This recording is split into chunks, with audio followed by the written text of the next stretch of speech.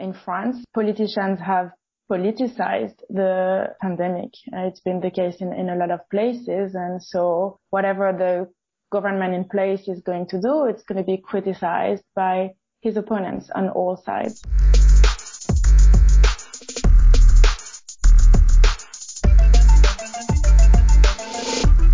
You just heard Estelle Brun, a researcher at the Institute for Strategic and International Affairs in Paris. We called her last week because the French presidential election is coming up, with the first round of voting on the 10th of April. We'll walk you through the candidates a bit later in the program. Hello, listeners. Welcome to the inoculation. This is our 24th episode. My name is Eva von Schaper. And my name is Daiva Repečkaitė. We are very excited to present the first results of our work that kept us busy for months. Do you want to tell our listeners what kind of work that was? Yeah, so we had to learn to analyze massive amounts of tweets because we were interested in what debates happen on Twitter among politicians as they prepare for different elections in Europe and how vaccination features in those debates. But then just looking at tweets wasn't enough because that would be very anecdotal and maybe biased. So with the data mentor, we developed a code that can automate our analysis.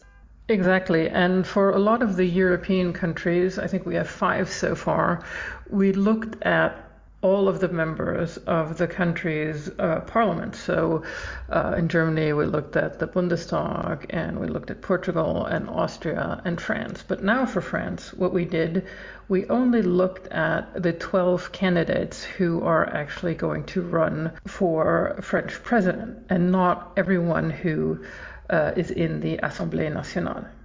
Yeah, and they seem to be talking about a lot of different topics. Of course, Russia's war in Ukraine features prominently in the debates. But since we're interested in vaccination, it seems that they've been talking about vaccination and vaccine mandates a lot. Is that right? Yeah, one of the things we saw is that we have a number of far-right candidates in France in this round of the presidential election. And one of our findings is really that they talk about vaccination a lot. They talk a lot about, for example, the French vaccine passport. Wait, so when we talk about French far-right candidates, I think everybody knows Marine Le Pen. So do you mean her followers and her party? Well, Marine Le Pen was, and I think her father, Jean-Marie Le Pen, they were really the first to enter the national stage. But now we see many more, and they're trying to outdo each other and almost make Le Pen seem as an establishment party. We asked Estelle about this, and this is what she told us. Not only did we learn to live with her and her party, but now we have even worse candidates. So it even makes her look better, which obviously is very painful to admit, because she is not, she shouldn't be better than anything or anyone. There is a correlation, just like in the United States, between anti-vaccine sentiments in general and far right or right-wing voters or politicians. So I'm not surprised that she said things against vaccines generally before. What is interesting today is that she is not against the vaccine, I think. She is obviously against the fact that it would be enforced, because there's always this idea of unlimited freedom in the far right for obviously a certain kind of people, not everyone.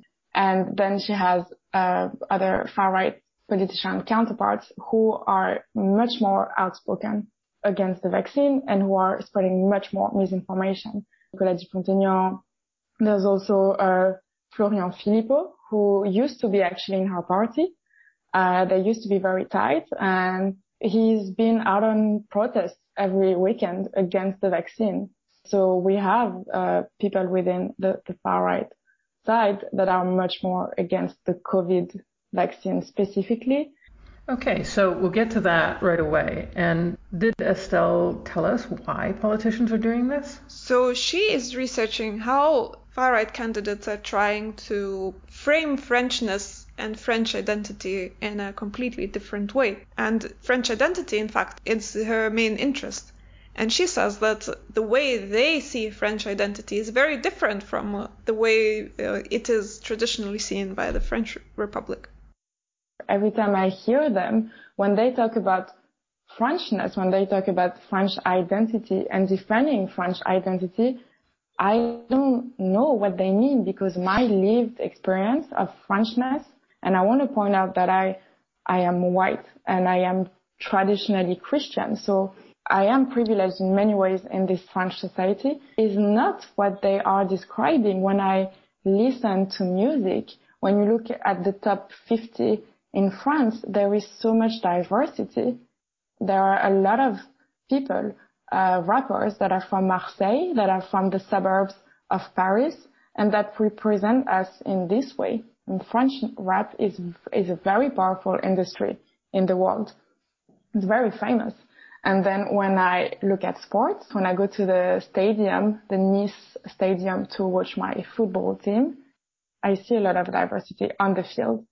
And so when you look at popular culture, which is culture as well, it is national culture, I see a very diverse, and I wonder what they mean when they say they want to define Frenchness. And I think they just want to defend an idea of what France used to be, and probably has never existed either.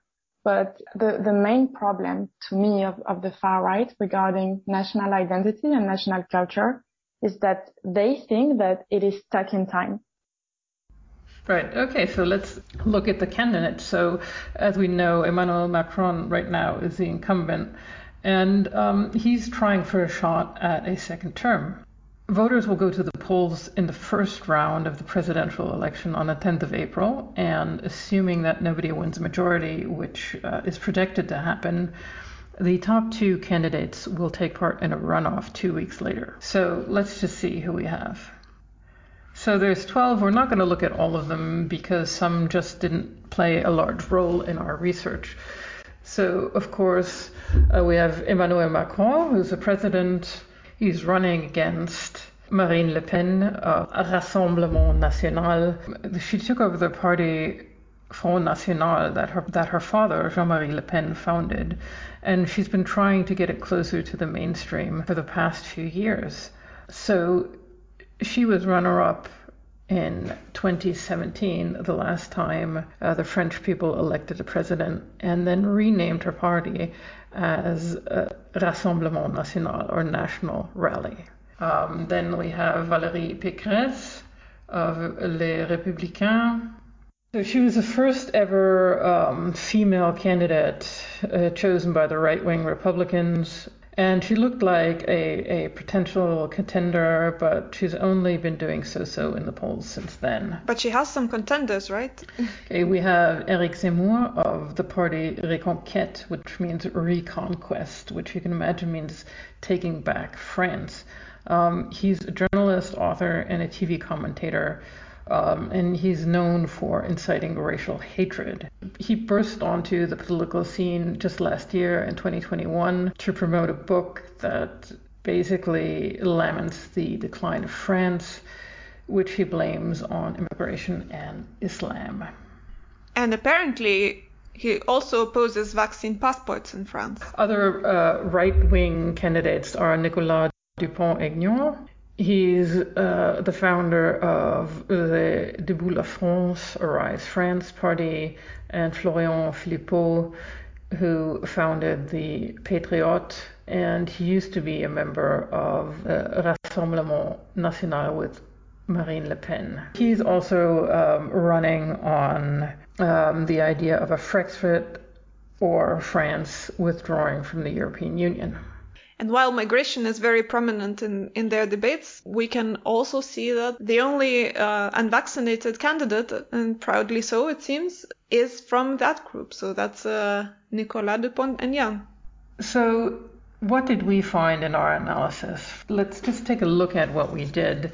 Could you explain to our listeners how we went about finding these hashtags and picking the ones to analyze? Yeah, so first of all, you, Eva, compiled a list of all the candidates, and I think for whoever is following the election, it's quite useful to follow that list on Eva's Twitter account.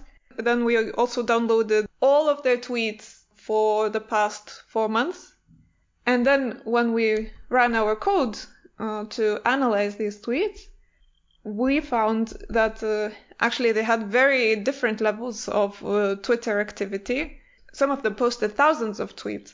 Others counted their tweets more like in the hundreds. Right, and I think what's really interesting is that Zemmour is extremely active on Twitter. Yeah, I don't know what his social media team, if he has one, looks like, but they've been really active. And this is paying off because his account is getting a lot of retweets and favorites. Of the total sample of tweets that we collected, the median favorites that he gets per tweet is over 2,000, and that's more than the acting president Emmanuel Macron. Exactly, and I think we shouldn't forget that Macron has something like 8 million followers on Twitter, and Zemmour has around 300,000. So you see, he gets a lot of engagement from his followers.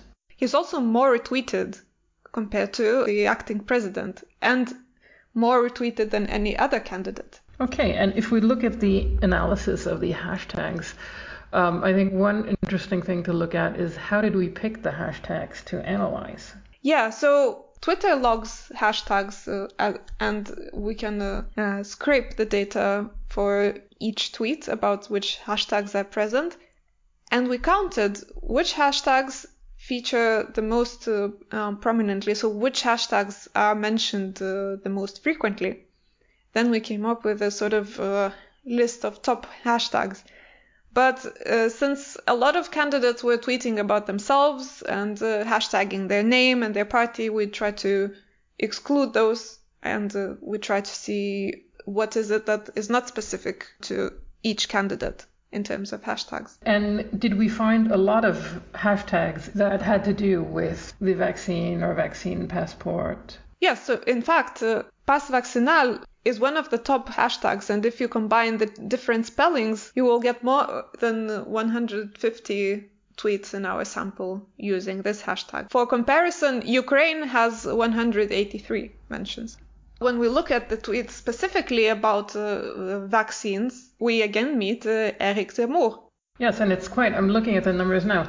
He has over 2,000 vaccine retweets compared to Emmanuel Macron, 774, and, way down to 47.5 by Anne Hidalgo, who's the mayor of Paris, who's also a candidate this year. Zemmour has 6,500 favorites. So again, he has a lot fewer followers than Macron, and he's still getting this engagement. Yeah, so it's important to note, maybe this sounds technical, but we use the median values. So actually, we try to neutralize the effect of some candidates tweeting more than others. So we asked our code to pick the tweet in the middle. So this presents us with a point of comparison among the candidates. Those that tweet a lot and those that tweet much less. And the difference in the numbers is quite striking.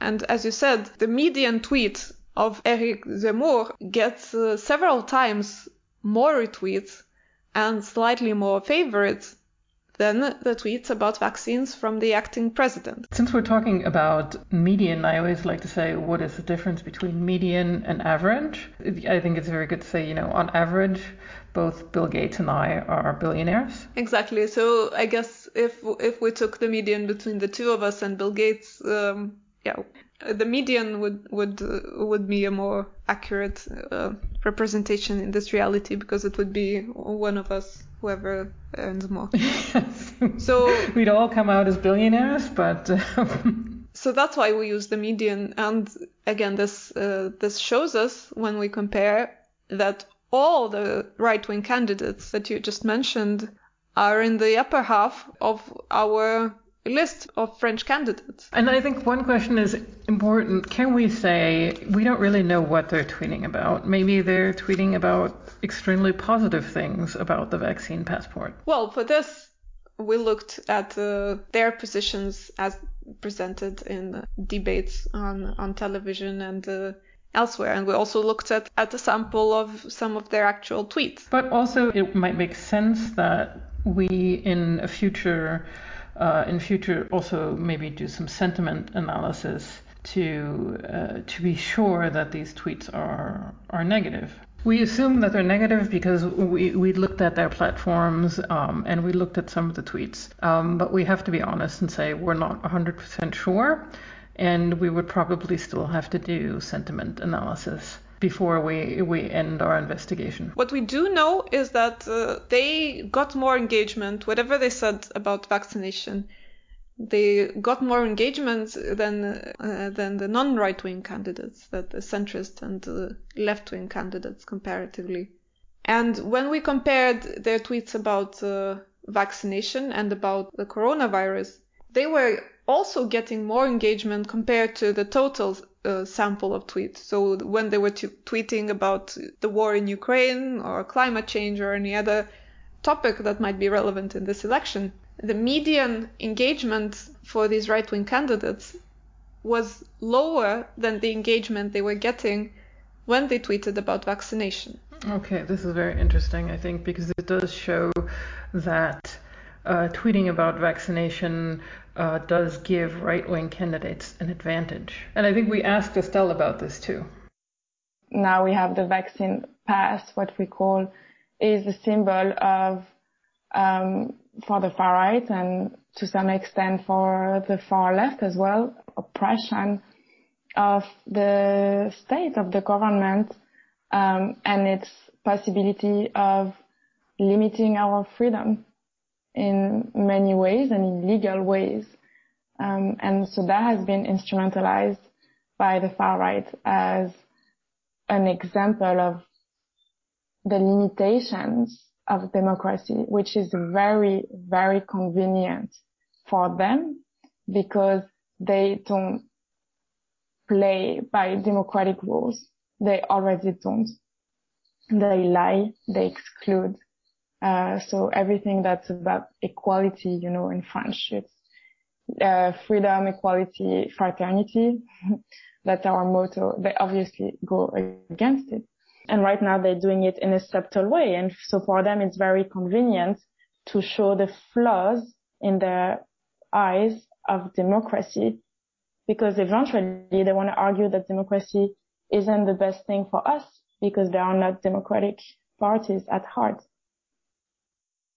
She also told us that the pandemic has given right-wing contenders an advantage overall. What was very fortunate for the far right is that they want to go against the system. They're against the system, and the system, the government, was forced to do things that we've never seen before, just like very long lockdowns. In France, they were very strict, lasted for a very long time, and we've had a curfew at 6 p.m. for some regions in France in 2021. As far as I remember, for at least 6 months. It was very, very long. And so that was definitely, no one can argue against it, a limit of our freedom. That was very limiting for us. That was coming from a never seen before situation of a global pandemic where hundreds of thousands of people were dying, and we didn't know what would come next if we didn't act now. And that really helped the far right, saying, look what the system is doing. We've been saying it forever. You have to go against it. They are abusing you and they're abusing your freedom. They're willing to go as far as canceling your liberties of going outside at night, and we'll never do that. So I think they've been using the pandemic and the restrictive policies as a way of showing that's what you get when you vote for the system. The system is always going to abuse you and go against it. This is something that we've been seeing in our other data. We're going to start presenting data from other countries in the coming weeks. Especially Portugal was quite surprising, and I think we'll look at that in the next episode of our podcast. Exactly. And what we will also see there is that the debates in France that we just discussed today are influencing the debates other countries are having.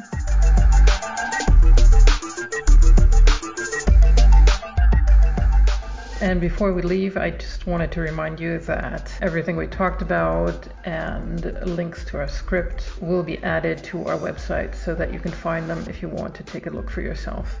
We'll also add a transcript for those of you who prefer to read what's in the podcast than to listen. If you want to hear more stories about vaccine hesitancy, you can look up the inoculation wherever you like to listen to podcasts. Don't forget to subscribe to our newsletter, Inoculated. You can find the link in our show notes. This investigation was supported by IG4EU. Find us on Facebook, Instagram, and Twitter, and let us know what you think about this episode. Bye for now. Bye.